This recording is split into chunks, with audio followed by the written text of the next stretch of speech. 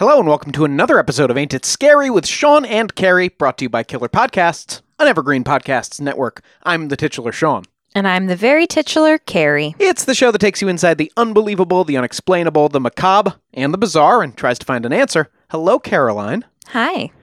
Carrie, every once in a while, I ask you and the listener to indulge me in... Every once in a while, you ask me to indulge you? Okay, in... a little trip into ancient history, because it really is a scary place to be. I think I'm well within the remit of our podcast to do stuff about Nero, Caligula, Vlad the Impaler. These are scary guys. These guys are scary. And that is why today, Caroline, we are kicking off a two-parter on Hannibal. Oh, okay. So we got a little Anthony Hopkins, we got a little fava beans, nice Chianti. Well, yeah, I was going to say, the name Hannibal still can strike fear into our hearts in 2024, but I think that is more because of The Silence of the Lambs than the original Hannibal that I'm talking about today. We're not talking about Anthony Hopkins and fava beans and a nice Chianti and... A census taker once tried to test me. Yeah, no, none of that. Oh. Although, when Thomas Harris needed a name for a brilliant monster... in 1981, when he was writing his novel, Red Dragon, he was definitely thinking of the long shadow of menace, Carrie, that's been cast down through history by Hannibal Barca, the man the Roman Empire feared the most, maybe in their whole history. Barca. Benjamin Barca. Yeah, B-A-R-C-A, which I think means something like thunderclap. Oh. Pretty badass. Yeah. And specific. So what do you know... about the OG Hannibal? Yeah, about Hannibal Barca. He was like a big guy in history. Totally big guy in history. Like a Genghis Khan or an Alexander on a smaller scale, but not like too smaller. And, a lot of crossing those Alps with elephants. Everybody, yep, exactly. So he famously crossed the Alps with a whole army and some elephants to take on the Roman Empire. Hannibal was the Carthaginian general, from the city of Carthage, who led his army across the Alps, and handed Rome its greatest military disaster ever in its whole history. What country was Carthage a part of? Well, it was so there weren't really countries back then. It was still very much a city-state thing, and Rome controlled all of the Italian peninsula at this point. Basically, yeah, Rome was a country and. It was a city, pretty much. Yeah, only the people in the actual city of Rome were citizens of Rome, and everybody else was just kind of farming for them. Mm-hmm. So Rome was still very much just a city. A real Guam situation. Right. So what country was Carthage part of? It just was Carthage. It was the whole country was this city, but they controlled an empire. If you can picture the whole part of Africa that touches the Mediterranean Sea, that whole sort of North African coast... and then that connects up into, there's a brief gap, I think, and then you've got the whole Iberian Peninsula, Spain and Portugal. So they had the whole east coast of Spain and then all of that little north bit of Africa. Pretty much two walls of the Mediterranean Sea, if you will. And where would Carthage be today if we were going to put it on a modern map? Tunis. Bless you. What? Or Tunisia, but I think it's called Tunis now. I see. So that right there, north tip of Africa. And so the Carthaginians were a Semitic people. They were kind of Arab or Mesopotamian. And they were originally from this place called Phoenicia. And the Phoenicians were this really great sort of naval and trading power. And for some reason or another, Bye, Phoenicia. Bye, Phoenicia is what the Carthaginians said because they split away. And they had rolled up kind of with, already all this kind of know-how around ships and trading, and they had founded their city on the North African coast and spread their tendrils all across that top of Africa, the eastern Spanish coast, and basically every island in the Mediterranean was controlled or mostly controlled by Carthage by 265 BC. Okay, so this is an African empire? Well, remember, they came from, the Middle East somewhere. So they came from the Middle East. They settled in what's now Africa, or was Africa, the once and future Africa. Yep. And then they're also extending back out from Africa. Yeah, across the whole African coast and the eastern coast of what's now Spain.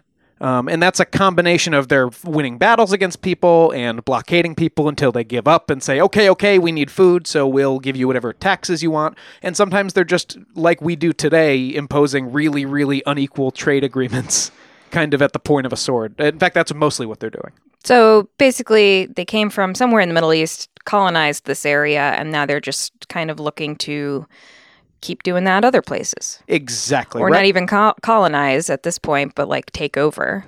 Yeah, exactly right. And like I said, meanwhile on Italy, on the like Italian peninsula, Rome had spent the last couple of 100 years in a cycle of like finding reasons to beat up on their neighbors and then extending their their territory, their sphere of influence, the place they would take taxes from. More and more and more and more until they had the whole peninsula of Italy. But not much else. They didn't really do building ships or anything like that. In Roman history, so put it in perspective because it's a lot of time. Obviously, Julius Caesar, that begins the slow decline of the Roman Empire. But where is this in relation to Caesar? Just because I know that the most right now because we just watched all of I, Claudius and did all that. Yeah. So those civil wars with Caesar and Pompey are, I think, 48 BC. Mm-hmm. And he ends up wrapping all that up and then getting murdered in, I want to say, 42 BC. Mm-hmm. So that's Julius Caesar. So this is a little more than 200 years before that. Okay. Rome does exist on a really long time span. So to us, this would be like the Civil War-ish. As to Julius Caesar. Yeah, sort of. Actually, a little further back. Yeah. Okay. In case, listener, you aren't aware, there's this meme going around that's men are obsessed with the Roman Empire. They're always thinking about the Roman Empire. What's your Roman Empire, My Roman Empire, obviously, Salem witch trials.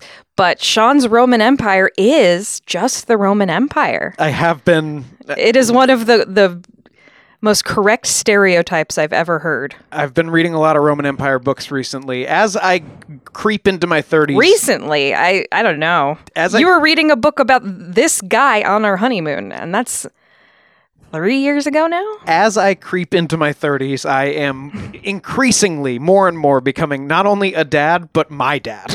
Well, every of our dads are all World War II dads. Sometimes Civil War dads. Mm-hmm. My dad's a bit of a Civil War dad, as you all might know from our Gettysburg Ghosts episode. So yeah, you're saying, forget that. That's too recent. We know too much. We have too much written down about those wars. Let's go further. Yeah, basically. So yeah, you listener and my wife are all indulging my current kick right now. Right, and I do this every day. You talk about the Roman Empire a few times a week at least, depending on what you're listening to. Yeah.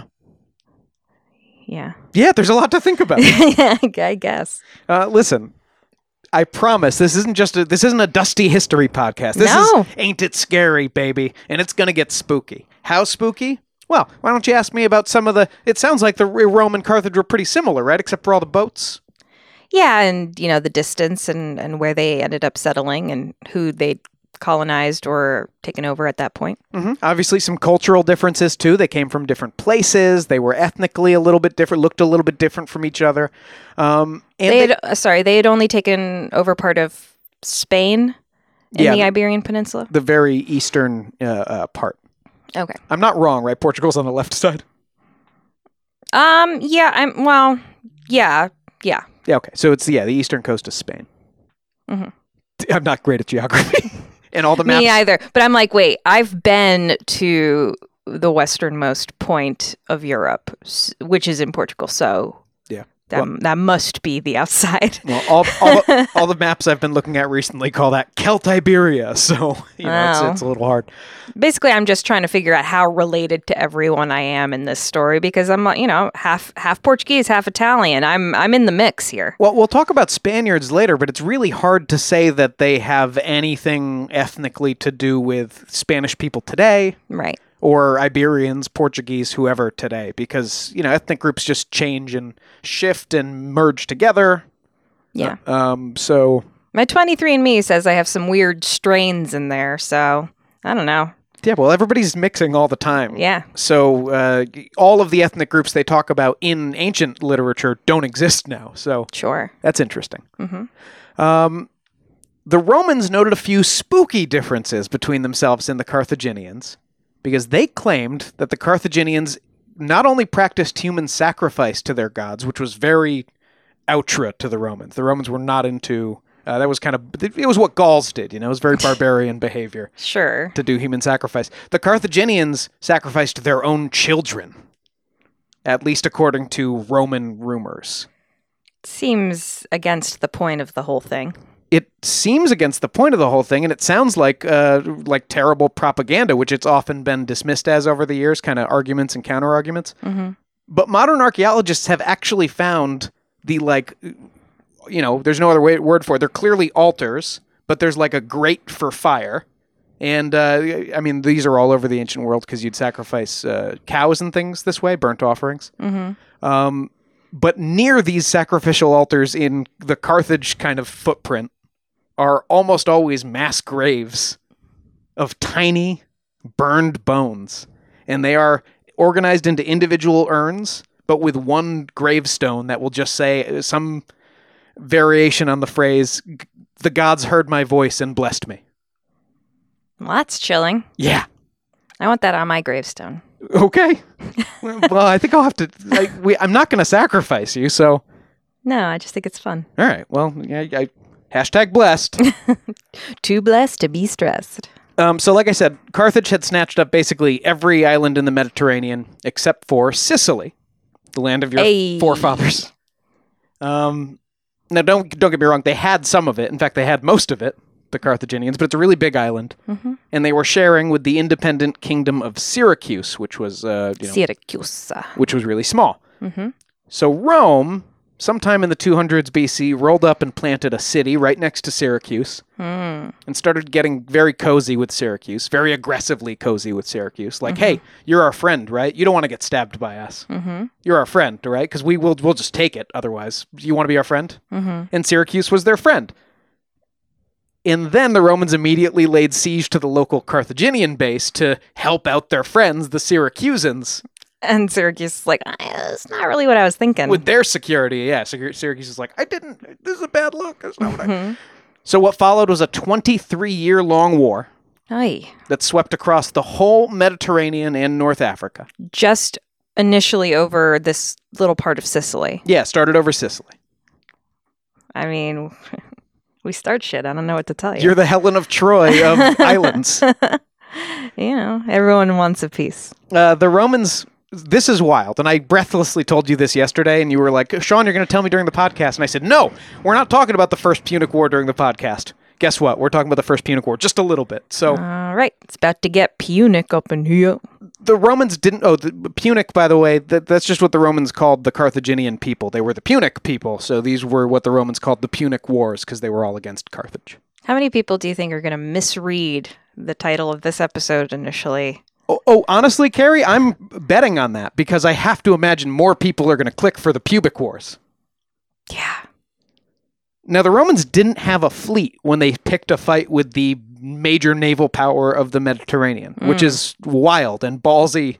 Some would say stupid. And so what the Romans did, they were really good at building shit.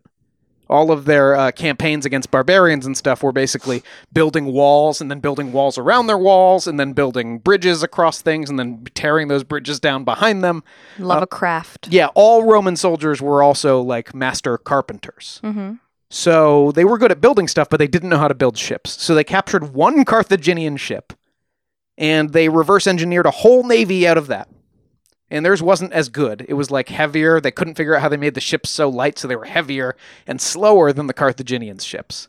And also naval combat at the time was all about ramming the enemy ship. Like you would have a big sharp prow on the front of yours and you would drive right into somebody's side and their ship would sink and everybody would die. I mean, yeah, I'm sure they didn't even have cannons at this point. No gunpowder. Not in the West. So you just kind of hitting each other. Yeah, in Assassin's with your ship. In like Assassin's Creed Odyssey, they give you a bunch of archers and javelin men on your ships to give you something interesting to do. Mm-hmm. But in real life, they wouldn't have even had that because those guys would just fall bumper off. Cars at this point. Yeah, so they're just playing bumper cars. And the thing is, the Carthaginian captains are all really experienced sailors, and the Romans just invented boats. Right. So they were never going to be as good at ramming as the Carthaginians. So the Romans, once again, mostly just good at building crap, built metal drawbridges with spikes into the sides of their ships so they could just kind of pull up close, parallel park with the Carthaginians, and then drop a drawbridge that they're now we're just doing a land battle, but on the water, their soldiers would just run across with swords and armor, full armor, and just stab everybody up. All right. So that's adapting the battlefield to, what you need to be happening. Mm-hmm. Like, we don't do naval stuff, so we're just going to bring the land battle to you, I guess. Mm-hmm. Also, about halfway through the war, there was a series of storms that destroyed the whole Roman fleet, and they had to build another one in the middle of the war, and they had no money to do it, so just all the wealthiest Romans had to pay for it and go, I guess we'll win the war, and you'll be able to pay us back that way. I guess you can hope. And finally, the Romans, after 26 years, did win this war. A lot of grit, a lot of determination, and the treaty... First Punic War. Our subject for the next 2 weeks is the Second Punic War, so that's why this went fast. The treaty ending the First War is the important part. It gave all of Sicily to Rome. Carthage got to keep the islands of Corsica and Sardinia, which are nearby. But then there were rebels on Sardinia who overthrew the Carthaginian government, so Carthage had to go send some ships to reinforce their position there. Mm-hmm. And the Romans were like, oh, you're sending ships through our waters. That's an act of war. You know what? We're dying to get into war again. Well, because you just finished. This new war wasn't even a whole war. The Carthaginians were just like, no, whatever you need. We'll give you whatever you need. We can't do a war. And the Romans were like, okay, we'll take Sardinia and Corsica as well. Okay, well, it seems like a little trick.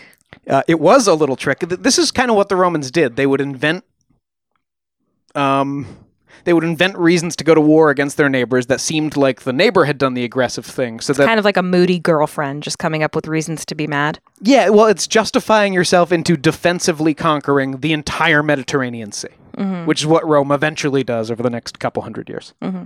So meanwhile, Carthage just lost all its islands in the Mediterranean, and it also owed a crazy, punitive war debt to Rome. That was the other thing you would do at the end of a war. Is and you have to pay us... damages, basically. $1 bazillion in damages over the next couple of years. Mm. And now they couldn't even afford to pay their own soldiers and mercenaries. And that started a revolt that had to be savagely put down over the course of a full year. But we'll get to that in just a second. With this treaty, don't you think of Germany at the end of World War I? That's exactly what I was thinking of. And that... some things happened out of that. I don't think so. That were pretty bad. I don't remember what you're talking about. Rome... I was literally going to say that. It does remind me of that. It's like Rome did an anti-reconstruction on its enemy. And it's kind of like what happened to Germany after the First World War. They totally humiliated the Carthaginians. And nobody felt more humiliated. Maybe just like Germany, nobody felt more betrayed than the military officers at the top of the Carthaginian army. And no one more than Hamilcar Barca. Hamilcar? Hamilcar? I thought we were talking about Hannibal. We'll get to Hannibal. Hannibal's not born yet. Hamilcar McCabe. Yeah, Hamilcar. Little Ham. Hamilcar was this crazy war hero who had been left in charge of the shrinking Carthaginian force on Sicily for the last 6 years of the war, when things weren't looking that good. So now Carthage is broke, and they ask Hamilcar up on Sicily to negotiate peace terms with the Romans. And Hamilcar just said no. Okay. He said, no, I don't think surrender is necessary at this point. And so his second-in-command had to go do the negotiations instead. The war was going to end at this point. Mm-hmm. Hamilcar did his best to retire to private life, but he was completely blamed for the mercenary war that was now taking place as all the soldiers and mercenaries who didn't get paid went into full revolt and tried to take over the government. Well, why was he blamed? Well, you see, toward the end of the war, the Carthaginian leaders were actually thinking, Well, at least our only hope now is to lose this war so hard, basically, that almost all of our soldiers die, and the ones who survive, we just go, well, we can't pay you because you didn't do anything. Mm-hmm. If we lose the war completely, then we can just go, nope, not paying. But meanwhile, Hamilcar was fighting the Romans to a stalemate on Sicily. Like, they hadn't lost any ground for the last 6 years. So they're pissed at him because he didn't throw the fight? He didn't throw his fight, and he was promising his troops pay raises the whole time to get them to keep fighting. Wow, that just sounds like corporate tactics. So now Hamilcar's old men were rising up against him, and maybe the Carthaginians put him in charge hoping he could talk them down or something. But pretty early on, the rebels slaughtered all Carthaginian prisoners they had, and then from there on out, the war was this horrible slugfest where 0 prisoners were taken, and every battle ended with everyone being killed. And that was about 1.5 years long. And by the end, Hamilcar was really popular, because that kind of thing went over great with the Carthaginian, kind of people. Mm-hmm. So he wasn't super popular with the aristocracy back in Carthage, but the people in the army were like, this guy's a badass. Do you see how many people he just killed? And so his popularity sort of protected him from lawsuits against him and stuff.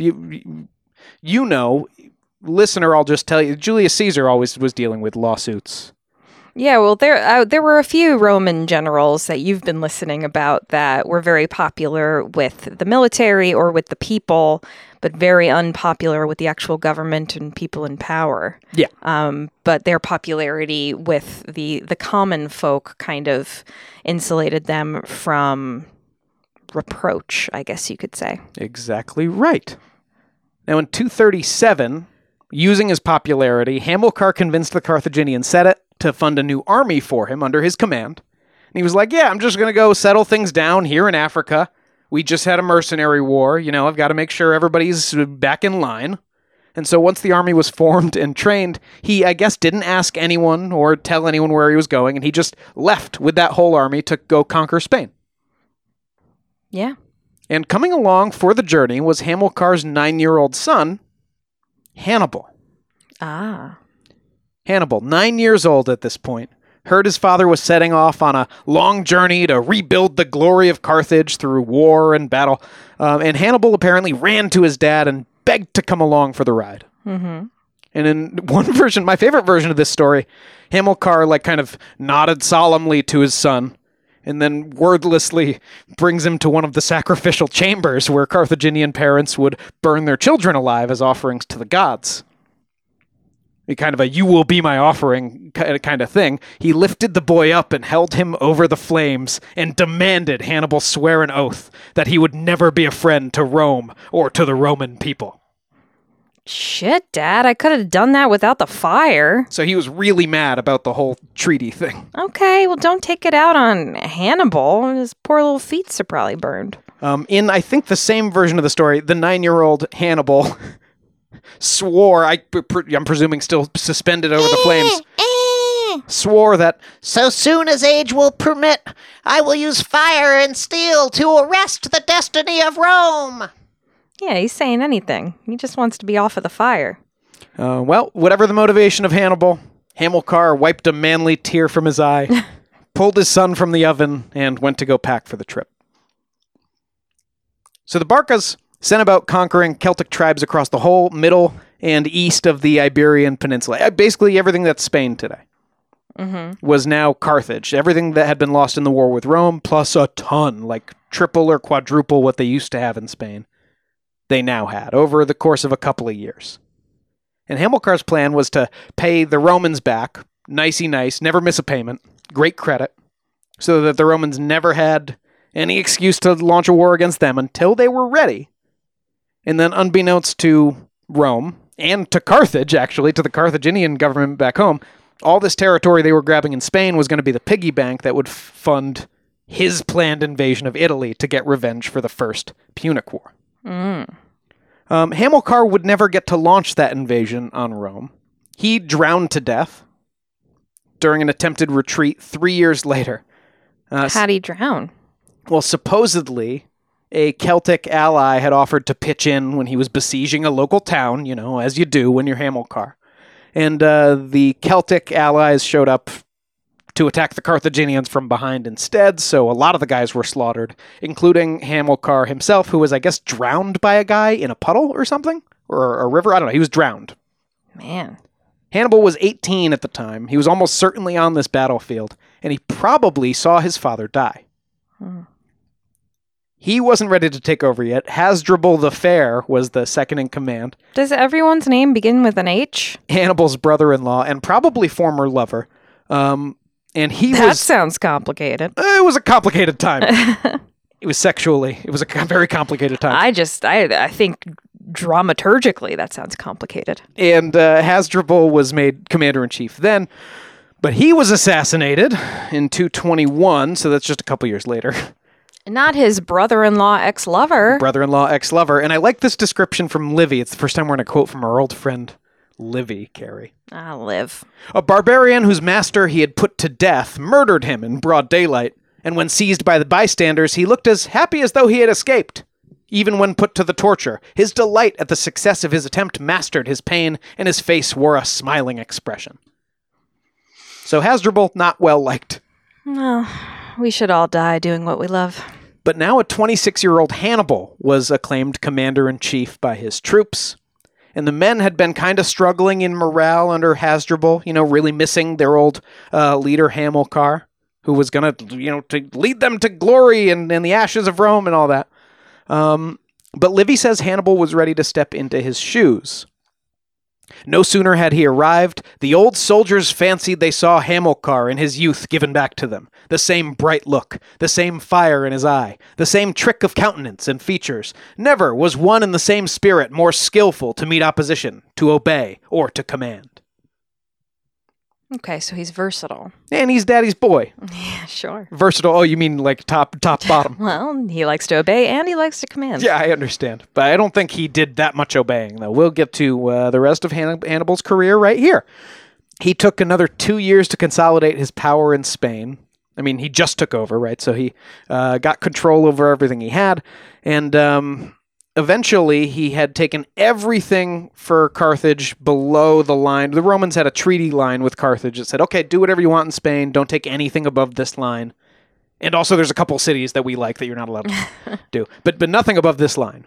So he had taken everything up to that line except for the city of Saguntum, which was protected by a different Roman treaty. Mm-hmm. It was a Greek city, but it was friendly with Rome. And so Hannibal probably figured that attacking it was a really good way to get the Romans to declare war. And he was not quite right, because Carthaginian forces laid siege to Saguntum, and the city immediately, sent word to the Romans, like, we need help! And the Romans just kind of stood back to wait and see how it played out. So, no war yet for Hannibal, but, he loves taking a city, we know that, so let's see how it goes.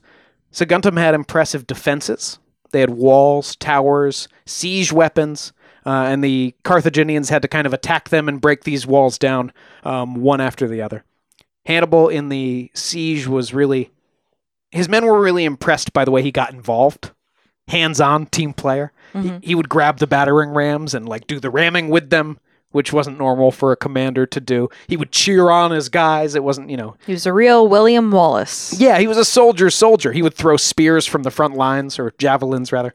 At one point, he was actually really badly injured by a javelin. He took a javelin to the thigh, and Hannibal had to be carried off the battlefield, and they all kind of chilled out, the Carthaginians, for a couple days and waited for him to recover before they started assaulting again.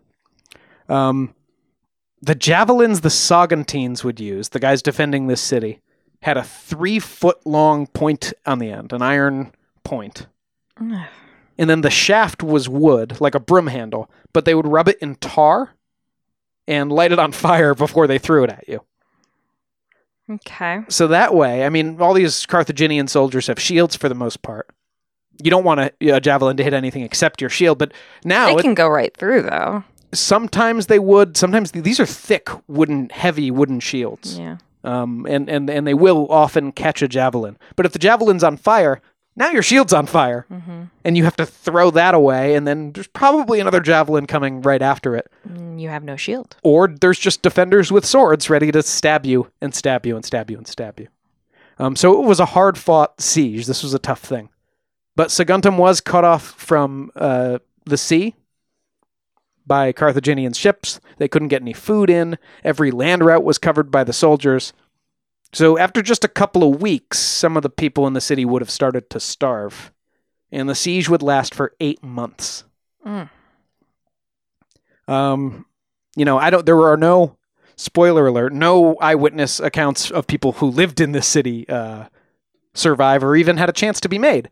So everyone was killed that lived in this city? But I know from other sieges, the desperation people get to, within a few months, you would figure all the livestock in the city have already been slaughtered and killed. Mm-hmm. A few months after that, pets.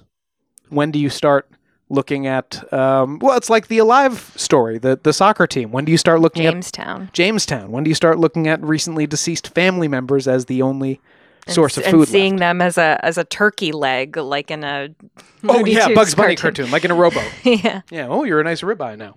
Yeah.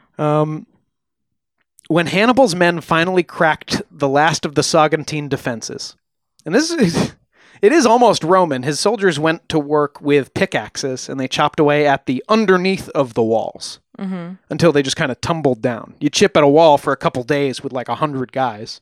It's just going to come down after a little while. And so his troops were about to enter the city. They were like working on the last wall. And one of Hannibal's guys, who was hoping to get some mercy for the inhabitants, asked Hannibal what his, what terms would you give him, basically. Hannibal said that the city was now his. I've taken it. I'm not giving it back. But the land is still yours. You can leave the city. I'll pick a spot for you that you can build a new town on, and I won't bother you there. And I'll let every man, woman, and child leave the city, each with 2 garments. He specified 2 garments. I don't know why. But you have to leave all of your other belongings here. They're ours. And that's it. You're all free to go. Now, the people of Saguntum had balls of... Steel wasn't invented yet at this point. Not modern steel. I guess they had balls of Damascus steel. Mm. And Livy says, to hear this speech, the populace had little by little crowded round, and the people's council had mingled with the Senate, when on a sudden the leading men, withdrawing from the throng before an answer could be given, fetched all the gold and silver, both of state and private ownership, into the marketplace, and casting it into a fire which they had hurriedly made for this purpose, many threw themselves headlong into the same flames. Now, he did give them a chance. Mm-hmm. So, this is it's kind of from one hell to another. The people of Saguntum have gone 8 months without food reaching their city. Starvation, disease, whatever else is happening in a besieged city. Probably a lot of civil unrest, probably violence in the streets. And now that's finally over, but only as soldiers rush in to do what, Carrie? To kill everyone. Well, Livy says he had given orders that all the grown inhabitants be put to the sword. A cruel command, but found in the upshot to have been well nigh inevitable. For who could be spared of those who either shut themselves up with their wives and children and burned the houses over their own heads, or took arms and never gave over fighting till they died? So the people of Saguntum, really desperate to not hand over their city or their goods to the Romans, are locking themselves in their homes with their wives and children. I should say the men of Saguntum. It's not clear the women have any choice in this. I guess I just wonder, if you've gone through the effort of living through this hell for 8 months and then you kill yourself? Throw yourself into a fire after all your worldly possessions. It's like you've been starving for months already. You should have done this a while ago. Why are you prolonging your suffering? Mm-hmm. I'm not advocating for suicide here, but it seems like poor timing. You might be right, Carrie. But we said all the grown adults, but it was just the men, I think, who were slaughtered, every single one. How long do you think that takes? A while. What's the system? I mean, usually in these situations, you would have your soldiers cut hands off of guys, so you knew how many you had killed. You just take left hands, so you can't cheat and cut 2 hands off one guy. Seems like it might be a little unorganized. How long do you think it takes? And is that city the worst place to be in the entire world in all of history? I could think of a few, but that's definitely one of them. The women and children of the city were mostly spared, the ones who hadn't been burned by their husbands and fathers in their own homes. But they were taken as slaves, and we're told Hannibal divided them up amongst his favorite officers kind of by rank. Like, you get the most, you get to pick first. Mm-hmm. All the city's treasure that hadn't already been melted down in fires and ovens and furnaces went right into his war chest, because Hannibal had picked up a ton of Spanish and African mercenaries along his way through Iberia. And he knew really well they were going to need to get paid, because he had run into that problem before. Mm-hmm. And of course, with Saguntum gone, Rome was probably going to have what they would call a casus belli, a reason to go to war. And Hannibal was probably going to get the war he wanted, the Second Punic War. It's the start of that war, the earliest horrors of that war that we're going to get into after the break, Carrie. I can't wait.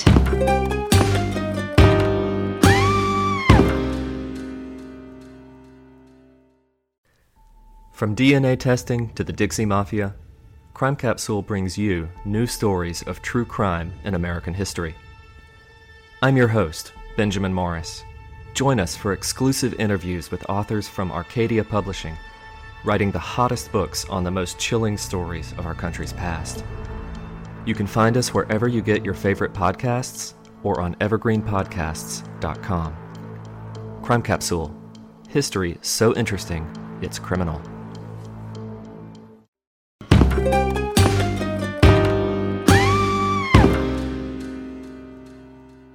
Welcome back. When last we left you, I took you as briefly as I could through the history of the First Punic War so that you could understand where Hannibal Barca came from. Hannibal is the true terror, the true fear at the heart of this podcast, Carrie, because he was the Roman boogeyman. He was, for centuries after this time, the name that struck fear into the heart of any Roman. Mm-hmm. And the reason for that is going to become more clear in this episode, in this half, and especially in the next episode. But we left off with the siege of Saguntum, which showed just how nasty Hannibal could be. And after Saguntum fell, Rome wasted no time declaring war. Just a quick word here. We love scary stuff. We also love people in the past being petty bitches.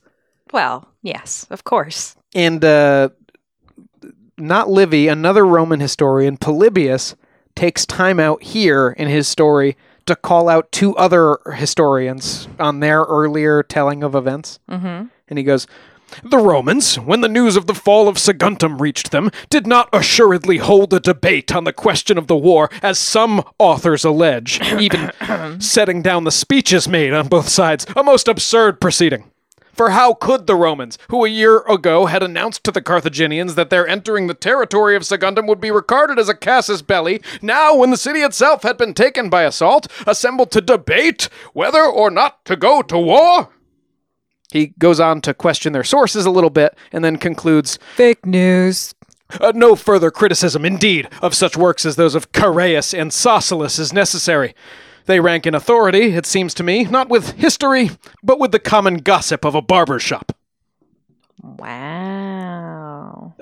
And I guess this is just from the footnotes of the Polybius translation I was reading, but I guess Soscelus was a guy who taught Hannibal, one of his Greek teachers, so there's some accounts of the Punic War from him. And quote, "of Chaereas, nothing is known."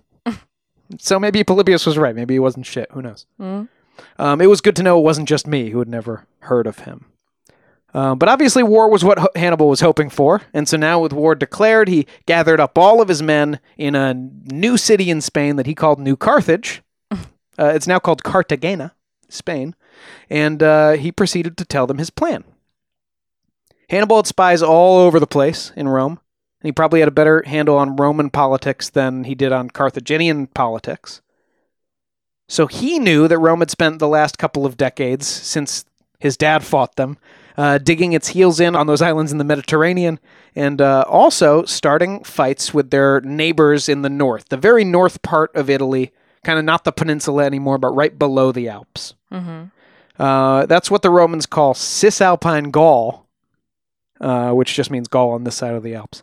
So After the last attempt by the tribal people there to push the Romans back, the Roman border was now being pushed all the way to the Alps. The Romans were just like, this is all ours now. All the way up to the mountains. Everything in Italy is going to be us. And just kind of assuming everyone's going to be like, okay. Well, no. Walking in and punching everyone in the face as you come, because you know they're not going to be cool with it. Mm-hmm. So that meant if Hannibal could just get to that area just south of the Alps, he would have a bunch of kick-ass barbarian warriors who would be happy to join the fight against Rome. Hey, enemy of my enemy. Right. They already have a reason to be angry.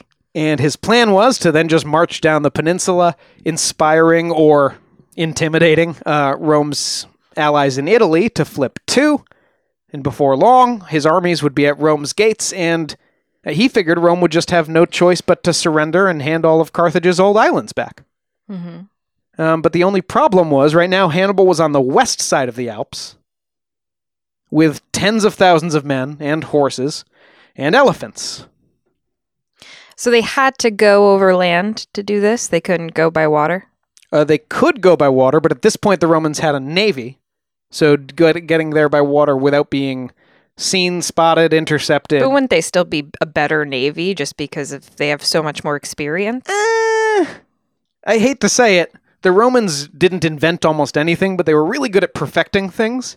And stealing might be another word. Sure. But by the end of the Punic War, by the end of the First Punic War, they had stolen that ship technology 25 years earlier. And so their second fleet was a lot better than their first one, and their sailors had now been doing it for decades. Yeah, I'm just saying that the Carthage still has more experience. Yeah, but Rome had all the islands in the Mediterranean as well, so they had sea bases. Rome had naval superiority at this point, weirdly. So he thinks the easier thing is going to be going over the Alps? He thinks the unexpected thing is going over the Alps because no one has ever marched an army that way, and most people probably figure it just wouldn't be possible. It's not an idea that would occur to someone. And that's why Hannibal does it. Whatever the reason. He set out from New Carthage in spring 218 with 90,000 infantry, 12,000 cavalry, and some elephants. And he fought his way through the tribes in the north of Spain. Just, pardon me, guys, nothing personal. Coming through here, throwing elbows. Mm-hmm. Along the way, you conquer a city here, you conquer a province there, New Carthage. So he lost like 10 to 20,000 men on his way across the Pyrenees Mountains. He left a bunch more behind to guard new cities he'd founded or conquered. Why is he bringing elephants? Well, we'll get to... You'll see the real value of the elephants next week when they get to face the Romans. But long story short, elephants are I know they're like a crazy thing to see, but like, what are they going to do for you in battle? They're going to scare the shit out of horses, which is great. Your horses are used to the elephants. They just walked across mountains with them. The Romans' horses have never seen elephants, and they will not stay in formation and ride toward them. They just won't do it. They're terrified. Mm-hmm. So spooked Roman horses, that's a good thing. Spooked Romans, that's a good thing. And also, the elephants are dangerous. Like, it takes a lot to kill them, and they can trample through just a whole Roman army, right? Mm-hmm. So elephants, great thing to have. Hard thing to get to Basically, their main thing is they're big as hell. Yeah, they're big as hell, and they're weird. Yeah. Weird and scary. For the Romans, it's like seeing actual monsters. Yeah. We know elephants are sweet and cool, and smart. But the Romans don't know that. I think they would be even more scared if they knew they were smart. Yeah, remember that like the Greek Cyclops legend almost definitely comes from finding elephant skulls. Right. Because that hole where their trunk comes out just looks like a big old eye. Yeah.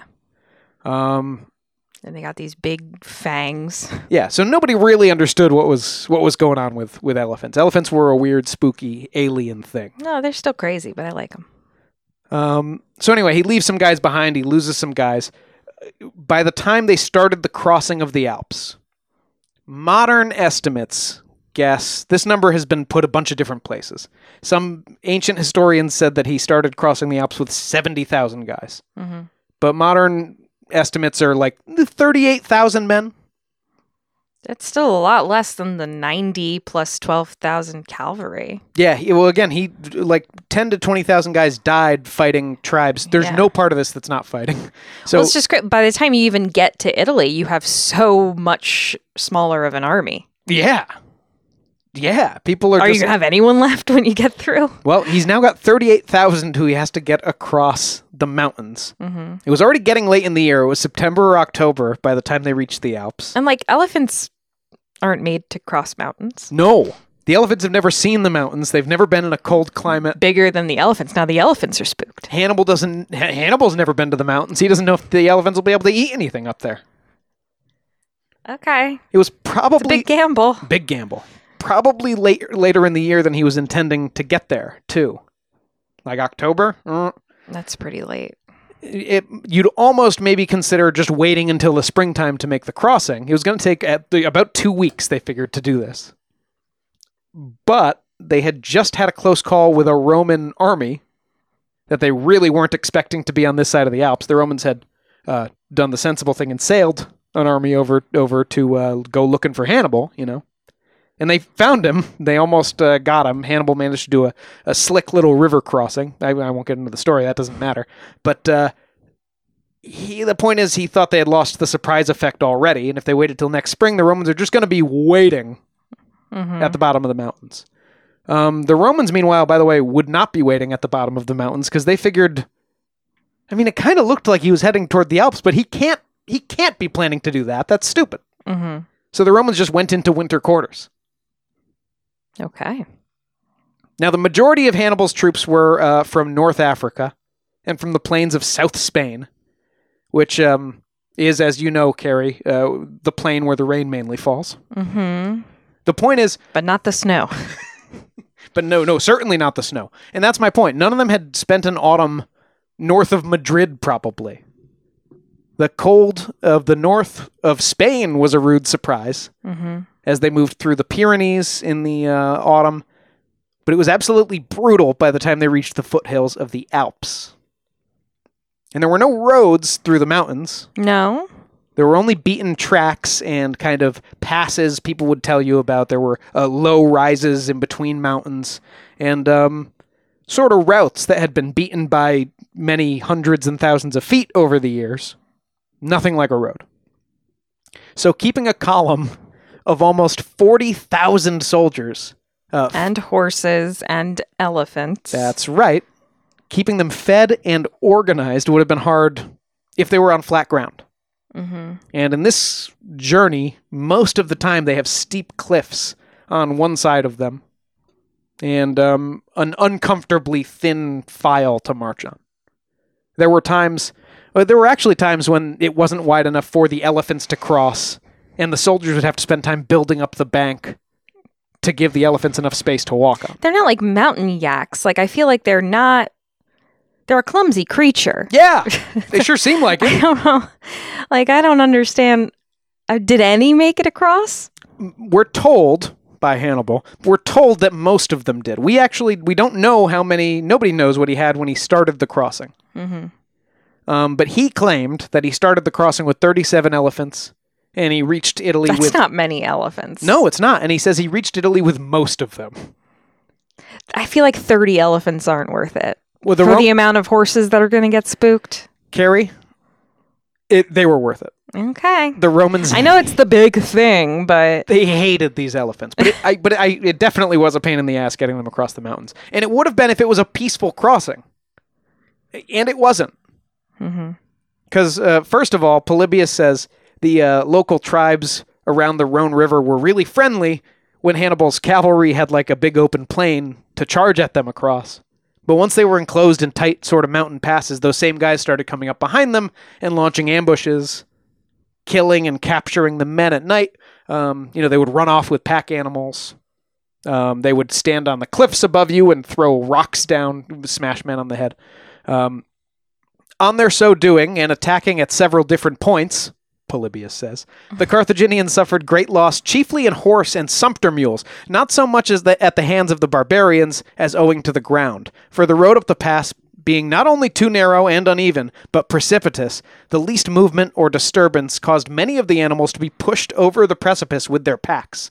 It was chiefly the horses, upon being wounded, which caused the disturbance, some of them, terrified by the pain, turning and meeting the pack animals and others rushing on ahead and pushing aside in the narrow path everything that came in their way, thus creating a general confusion. Yes. So you are marching up this path. You're pressed in on both sides by other soldiers. You've been marching for hours. It's colder than you've ever felt before. You're on a goddamn mountain. Someone starts chucking boulders from above you, and then suddenly horses are breaking and running back toward the back of your army. There's elephants in the mix for some fucking reason. Now the good news, you know how cold air is. You probably can't smell the horses and the elephants as well up here. It seems like cold comfort, literally, Sean. Literally cold comfort. So finally, Hannibal dealt with this by taking some of his guys, setting up an ambush of his own for the barbarians, and he, quote, put them all to the sword, Polybius tells us, his favorite thing. And then he sniffed out their town nearby, and he burned that down, and he killed some more guys, and he got some sweet cows out of the deal, so that fed his army for, it said 2 days, 2 days worth of cows. Ooh. And after that, the locals were a little more neighborly for a while, for at least a few days, because they were terrified of Hannibal. But the crossing had only begun. So a couple days passed with no incident except for the terrible freezing cold and the steep path and people occasionally tumbling off the edge to their deaths. But near the summit, another mountain tribe came out and approached the Carthaginians with like peace offerings with wreaths and olive branches, literally olive branches. Mm-hmm. And they were like, hey, we're terrified of you because we heard what you did to those guys down the hill, the whole burning the town thing and everything. And so we just wanted to give you some horses and some guys, some hostages, as like a token of friendship. And so Hannibal was like, whatever. I guess, sure. I didn't need that from you, but if it'll get me on my way. And so then 2 days later, he's got all these extra horses and a couple of barbarians as prisoners. And then his whole army is crossing this really precipitous gorge. It was a very narrow path and a very steep hill up on their left, and then a gorge to their right, like just a cliff. Mm-hmm. And once they were halfway across, the same group that had showed up with the gifts a couple days before suddenly charged down this hill, rolling boulders and throwing rocks from the sort of cliffs above as they did. Ah, a twist. A twist. A double cross. Mm-hmm. But why? Why give them the hostages first? I assume the hostages probably sprang into action at this point. They're prisoners. They're just going to die. Yeah, it seems like all of the people are just going to die. Well, that's definitely true. But for now, so the tribesmen are rolling rocks. They're throwing heavy stones. At this point, only the baggage train and the horses were across because Hannibal had actually kind of suspected something fishy was up. And he had kept all his badass infantry at the back. They crossed the chasm last. So they were able to kind of pour in and fight off these barbarians for a whole night.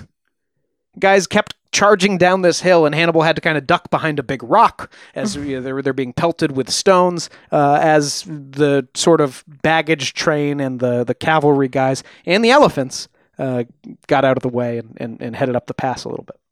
Now, why are these people at all loyal to Rome? They don't even have rights under Rome. These people aren't, and this isn't Roman territory. These people are just like, this is our territory. Well, they're just walking through it at this point. Yeah, we don't like that. Okay. And so when people, and also what you do when people walk through your territory. They were just going to keep walking. Yeah, but why don't we take their stuff and take them as slaves? They've got all these pack animals. We love horses, you know? I guess. Ooh, these elephants look weird. Speaking of the elephants, by the way, that was the last organized assault they faced during the whole crossing, which is great. But they would still be attacked by little small groups of tribesmen who would do the chucking rocks from the cliffs thing, and they would show up at night and run off with some pack animals. They would kill people or take prisoners when they could catch them in ambushes. And Polybius said, in these circumstances, the elephants were of the greatest service to him, for the enemy never dared to approach that part of the column in which these animals were, being terrified by the strangeness of their appearance. So, they haven't tested it on, quote, civilized Romans yet, but these barbarians up in the mountains, friggin' terrified of the elephants. They hate it. Okay. Around day 8, they would have started seeing snow, and for many of the soldiers, it'd be the first snow they've ever seen. Mm-hmm. They were not dressed for the cold. Yeah. And by the time they reached the peak, there would be snow everywhere, because this high up, it never got warm enough to melt, even in the spring. They're the Alps. Yeah. It's kind of their thing. Yeah, no, I know. No, I know. But these guys didn't know. Hannibal and his army finally reached the summit after 9 days of marching, with Italy below them. They set down to camp for 2 whole days to kind of get their strength back a little bit, let the survivors recover as best they could. Not that they were running out of food because there was nothing to harvest up here, but let people gain their strength back, and to let stragglers catch up, because it was really hard to stay organized, and they weren't sure how many people had just gotten lost and would never come back. And a few stragglers did come in, but more pack mules and horses found their way to the camp later than guys. Most of the guys who had gotten lost were just lost.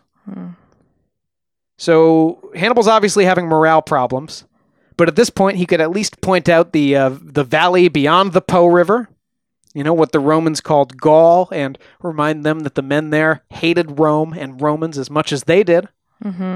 And beyond that was Rome herself, ripe for the taking. They would encounter much, much, much less armed resistance on the way down the mountains. But I think that's arguably because nobody lived in these parts of the mountains because they sucked. Okay. And Polybius says Hannibal lost almost as many men on the way down, even though there weren't any battles going on, because the going was actually that much harder. Well, if you and our listeners remember from the Everest episode, and obviously that's a much higher mountain, but if you're not used to those kinds of heights, you're going to be feeling sick. People are probably experiencing snow blindness, and they're not used to dealing with snow at all. People are freezing. People are altitude sickness and starving. And yeah, it makes sense that people are just going to be dying of more natural causes. And even as they descended the slopes, snow was falling now on these steep paths.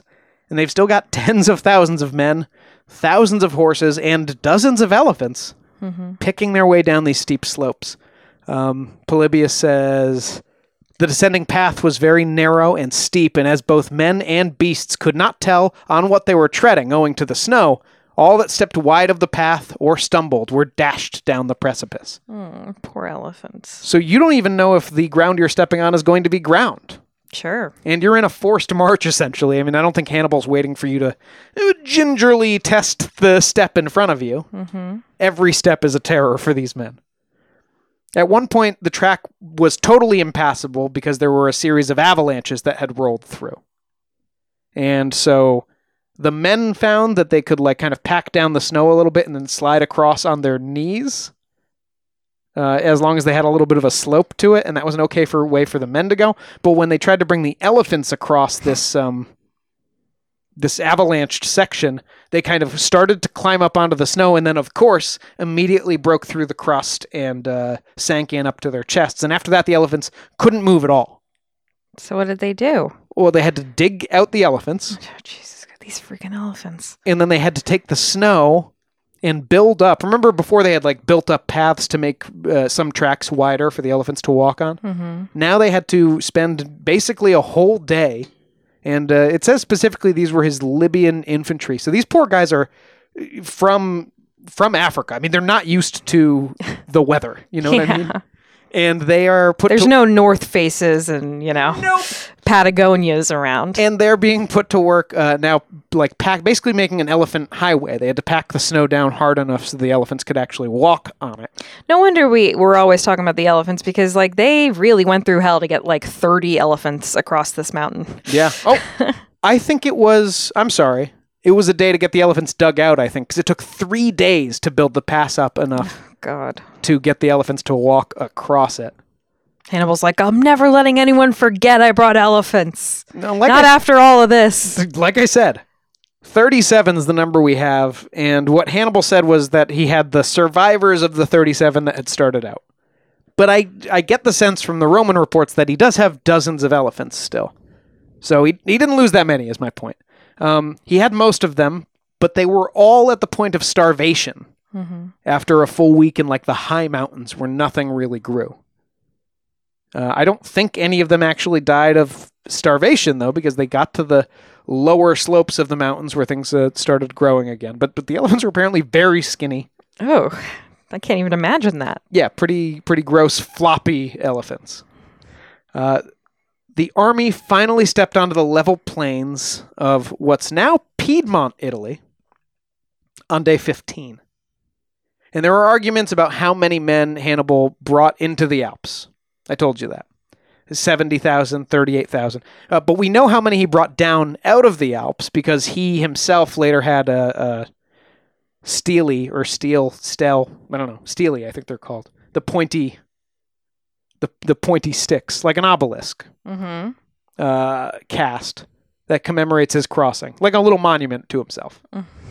And the Steely lists the forces that survived his crossing.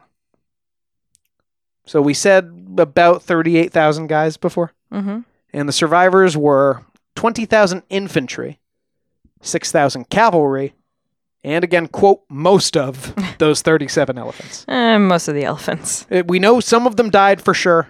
We know for sure that most of them made it. That's all we know. Okay. But 12,000 men then, and God knows how many horses, died getting those guys across the mountains. It's probably a third of his men had tumbled over cliffs, frozen in the high passes, or been stabbed, crushed, or strangled by the locals. Again, estimates differ. But now, the Carthaginians were in the hills of Gaul, and it was November. The Romans were basically asleep for the winter. And Hannibal got into his old tricks. He just started punching the local tribes in the face until he could get the legions back out of their beds, rub the sleep out of their eyes, and pull them into a cavalry battle. This is the smallest battle we're going to talk about. Next week, there's going to be a couple more battles. And I promise, Carrie, I'm not going to get lost in troop movements and all this bullshit. Said every Roman to his wife. It's not going to be all double envelopments. Not too many of them. There's a very important double envelopment next week, Carrie. I can't wait. I don't know if we can talk about that on the podcast. I already see Carrie's eyes glazing over. This is not a military strategy podcast. This is a horror podcast, right? Yeah, we talk about people being stinky and eating each other. And I submit to you that an ancient battlefield is a truly horrifying place to be. Certainly don't want to be there. So I think understanding just a little about how these battles flowed is important so you can really picture it. So you had Hannibal and the Roman general. He was a consul named Publius Scipio. Little poob. If you're not up, little pube. If you're not up on Roman politics, the consul. No. What? If you're not up on Roman politics from 2 millennia ago. Well, the consul was like a president, but there were 2 of them, and they were only elected for a year, and they led armies in battle. So not very much like a president, but kind of like he was the guy in charge. Commander-in-chief. Sure. So Hannibal and Scipio both maneuvered their forces around each other and scouted and spied. And then they both sent out part of their main force to go do a battle. It's what you did back then. Sure. So Hannibal squared up with just his cavalry. Remember, there was about 6,000 dudes. They were all from North Africa.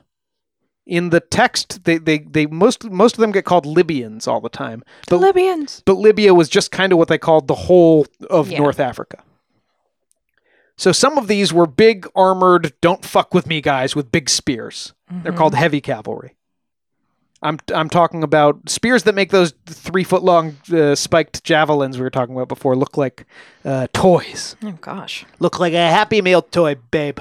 Ew. Thanks, Dennis Miller. And so those were the heavy cavalry. And then some of the guys were like really fast-moving, light or no armor, and they would throw javelins. Kind of like not flaming javelins, but kind of like the things we were talking about before. So you had your fast guys and your heavy guys. Now, across the field, the Romans had 3,600 cavalry. Some of them were Romans, some of them were Gauls. And the Gauls would ride 2 guys to a horse, I guess. One guy would ride bitch, as the bikers used to say, and just kind of, I picture him with his arms around the guy's waist, and he would throw javelins from the back of the horse, while the other guy used a big spear. And Scipio also had a couple thousand velites, or velites, I never know with Latin. But these were poor Roman citizens who served in the infantry, but as javelin throwers. So now, what would guarantee that the Gauls didn't just turn on the Romans and join Carthage?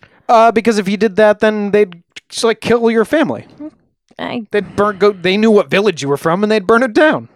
And it happened, and that's what the Romans would do. But wasn't that going to happen if Carthage won anyway? What do you mean? Wasn't Carthage just going to come in and kill everyone anyway? No, Carthage was saying basically, hey, if you just surrender immediately and fight with us against the Romans, then it's all gravy, baby. But Carthage will leave eventually, and then the Romans are not going to be kind to you, so. Okay. Yeah. So the Velites were like skirmishers. What does that mean, Sean? Well, a lot of people in an ancient army were there to just sling stones or throw javelins. Maybe didn't even have a sword. Just ranged shit. Sometimes shoot arrows, maybe. I don't think the Romans were big on arrows. But these guys would run out ahead of the two armies and just throw shit at each other. Okay. And a lot of times they wouldn't get close enough to the other army to actually hit anyone there. So you would just have minutes or sometimes hours of both armies just standing totally still, except for these skirmishers kind of teasing each other with javelins. Why? What purpose did this serve? Seems fun. Well, back to the horror. I think it all makes a lot more sense if you remember that everyone on the battlefield, both of the commanders, but definitely every man sitting on a horse and every man holding a javelin and every man standing in an infantry line, is fucking terrified. They just don't want to kill anyone, and they really don't want to get killed.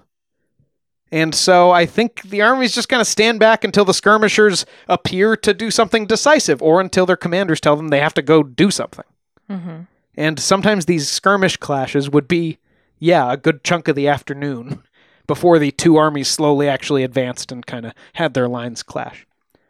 So at Ticinus, at the Battle of Ticinus, which is the river that was nearby, Scipio expected one of these long javelin skirmishes, and he thought he was being really clever. So he put all of his Velites, his infantry guys, behind and in between his Gaulish cavalry, the 2-to-a-horse French guys.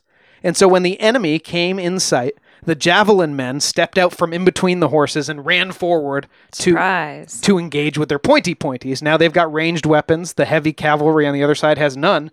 What are you going to do, guys, huh? Dink, dink, dink. But Hannibal had planned for exactly this. And Hannibal had decided there wasn't going to be a skirmish clash or a javelin battle this time.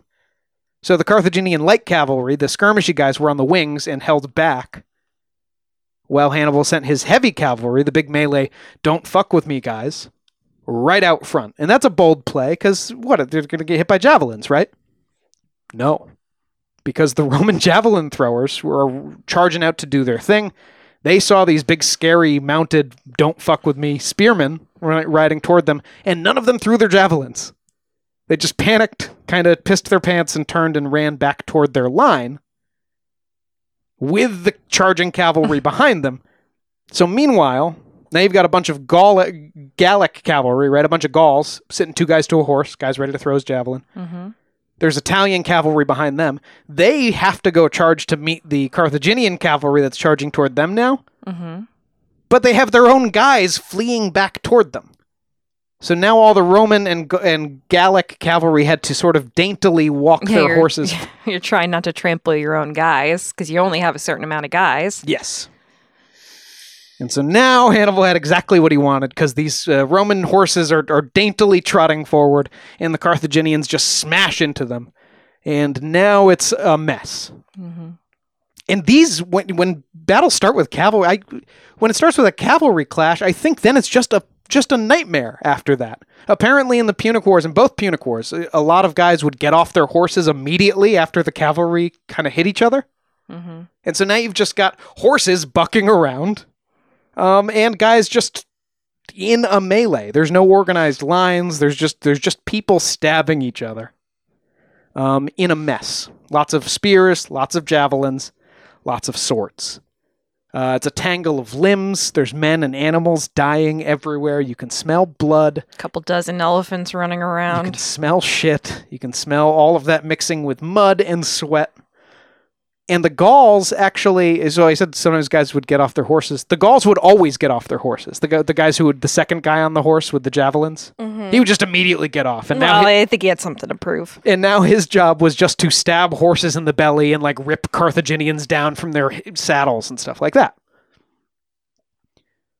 So maybe they just weren't that good at mounted combat yet, like as civilization. Maybe they hadn't figured it out. No, just everyone. You know what I mean? Maybe it was just like, well, we don't know what to do once we get close to each other, so they just get off and start stabbing each other on foot like they're used to. So anyway, the Roman Velites had pulled themselves back together from panicking when the horses were charging at them. And so they did outnumber Hannibal's heavy cavalry, right? So once those guys turned back and started fighting with their little javelins, it started to look like they might turn the tide. But that's when Hannibal's light cavalry, which hadn't done anything yet, swept in from both sides, pelting the Romans with javelins.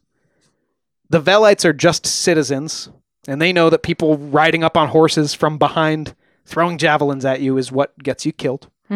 So they all just ran.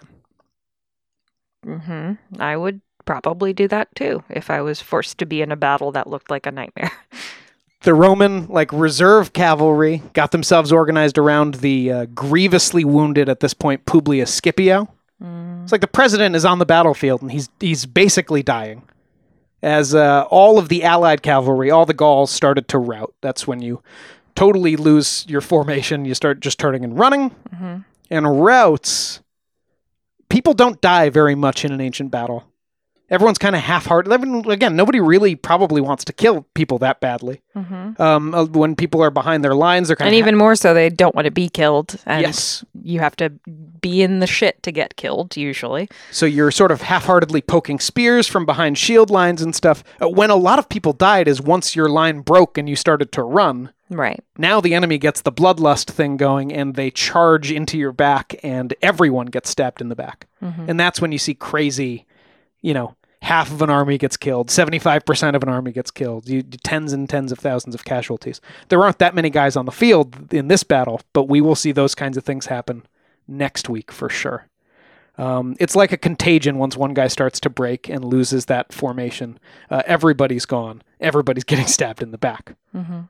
So casualties were brutal among the poor Roman citizens who were fleeing for their lives and the Gaul allies who were wondering why they'd ever gotten in bed with the Romans in the first place. Scipio's 16-year-old son, whose name was also Publius Scipio. Remember him. He's the important Publius Scipio, and he'll come back next week in a big way. He apparently cut his way through the fighting with a small group and rescued his father in a super heroic move and escorted him to safety. And the Romans tucked their tails and fled back south across the Ticinus, burning the bridge that they had built to cross it in the first place. And after that, new allies flocked to Hannibal. We don't know how many, we don't know how many soldiers he lost in the Battle of Ticinus. Probably not many. But we know he added almost 20,000 more Gauls to his army. That's what I said would happen. Before he started proceeding down the peninsula. And as kind of a reverse signing on bonus, many of the warriors defecting from Rome to Carthage brought the heads of the soldiers from the forts they'd been manning with them. Oof. Threw them at Hannibal's feet as they pledged their allegiance. The Romans were not used to losing. They were not used to this kind of a shock. But their greatest defeats were still to come. And next week, the true nightmare begins. Can't wait.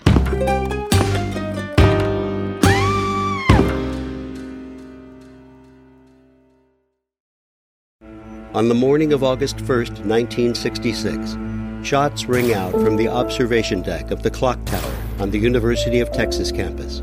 It marks the infamous beginning of the modern era of mass shootings in America. You're listening to Stop the Killing podcast. Join us as we take you behind the crime scene tape to explain global mass shootings and mass attacks. I'm Sarah Ferris, but more importantly, this is Catherine Schweit, the former head of the FBI's active shooter program. I spent 5 years as the FBI's top executive looking for answers to the mass shooting crisis. I've been at the shooting scenes, I've traced heroic acts of bravery, and I've sat silently and listened to the heart-wrenching stories from survivors. Amongst this horror, there is hope. We all hold the key to stop the killing. You just need to know how to unlock the door. Download Stop the Killing and be part of the solution. Search Stop the Killing on Apple, Spotify, and all the usual suspects.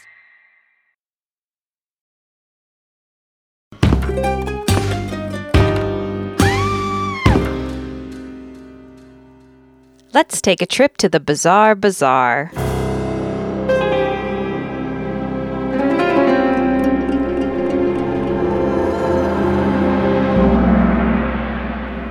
Oh, it's been so long. Oh, this is a totally new display. I like what they've done. Do you see how they made the soda boxes look like a seasonal design? Yes, it's very nice. I love the Bizarre Bazaar. And more relevant than I actually would have realized this week. After 2,000 years, an ancient scroll badly damaged in the eruption of Mount Vesuvius, known for leaving behind the archaeological site of Pompeii in Italy, has finally been deciphered by 3 college students with the assistance of AI. Oh, Carrie, you're taking us to Rome today, too. In a way.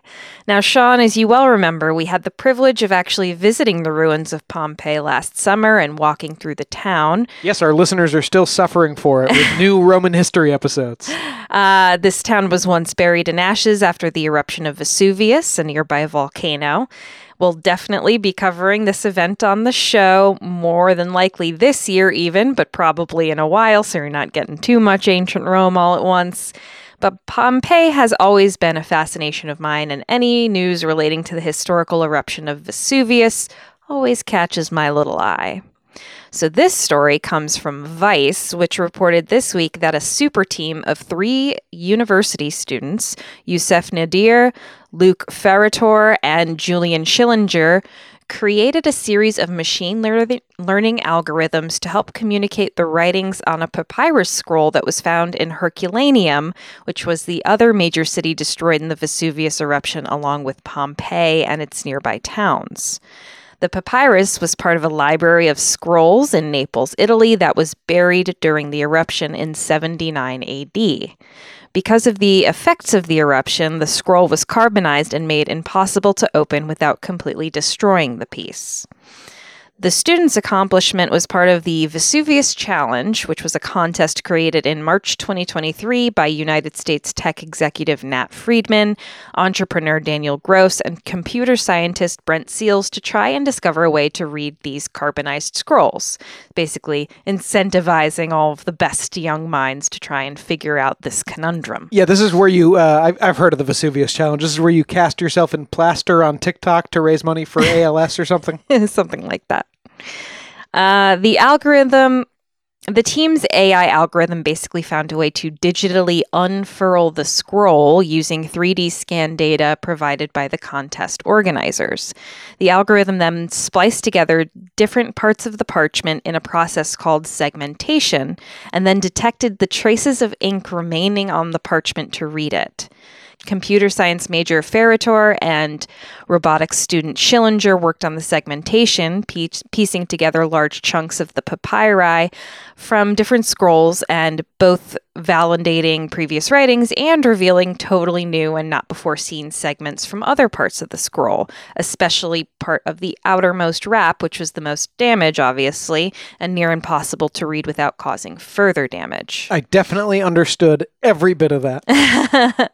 What did it say? Well, we're getting there. But first, we got to give PhD student Nadir his flowers for developing the ink detection model, which correctly revealed 11 columns of text and more than 2,000 characters of ancient writing. Pretty much hadn't been read since the eruption of Vesuvius. The contest had required 4 passages of 140 characters to be deciphered to win. The trio, in this case, far exceeded these requirements. The team received more than $1 million in total prizes, many contributed by donors, and all 3 of the winners were previously involved in Vesuvius studies and assembled into a kind of archaeological AI Avengers to accomplish this ultimate feat. Yeah, but what about the papyrus? Was it a sales receipt? What was it? According to the contest's scholars, here's what the scroll basically reveals. Quote, "The general subject of the text is pleasure, which properly understood is the highest good in Epicurean philosophy. In these two snippets from two consecutive columns of the scroll, the author is concerned with whether and how the availability of goods, such as food, can affect the pleasure which they provide. Do things that are available in lesser quantities afford more pleasure than those available in abundance?" So basically, like, is a rare drink better than a drink that you can get anywhere, even though you like it? So it was an op-ed. Kind of. Our author thinks not, as too in the case of food, we do not right away believe things that are scarce to be absolutely more pleasant than those which are abundant. However, is it easier for us to naturally do without things that are plentiful? Such questions will be considered frequently, he says. Since this is the end of a scroll, this phrasing may suggest that more is coming in subsequent books of the same work, kind of like a TBC. At the beginning of the first text, a certain Xenophantos is mentioned, perhaps the same man, presumably a musician, also mentioned by Philodemus in his work on music. Scholars might call it a philosophical treatise, but it seems familiar to us, and we can't escape the feeling that the first text we've uncovered is a 2,000-year-old blog post about how to enjoy life. Yeah, instead of op-ed, I was going to say think piece. That's really closer. And isn't it incredible? Thoughts on life by someone living more than 2 millennia ago, lost to time until right now. Even if it's the equivalent of one of those recipe blogs that you find online that tell the author's whole friggin' life story while you're just trying to find a good way to make scones, it's still pretty cool. Yeah, and it does seem to be that. Yeah. The scholars also think that Philodemus was the author of the scroll because he was the philosopher in residence at the library at the time of the writing. So this is kind of like his own sort of like, what is pleasure? And he's also throwing shade at other people too. Pretty much similarly to what Polybius, you said. Yeah. He basically is like shading other people in this blog post as well. They're doing it wrong. So for more on the contest and the results, you can visit the Vesuvius Challenge at scrollprize.org, and the actual ink detection software that was created to read this is basically like free to use for everyone now. So it's going to be great for archaeology and great for history. That's amazing, Carrie. That's one of the most genuinely valuable pieces of information we've shared in this segment. Yeah, so congratulations to the super team. And, I can't wait to see what this means for other finds that were thought lost to history because, it would be too damaging to try and open them or decipher them. Oh, what an episode. Even our news is 2,000 years old. Mm-hmm.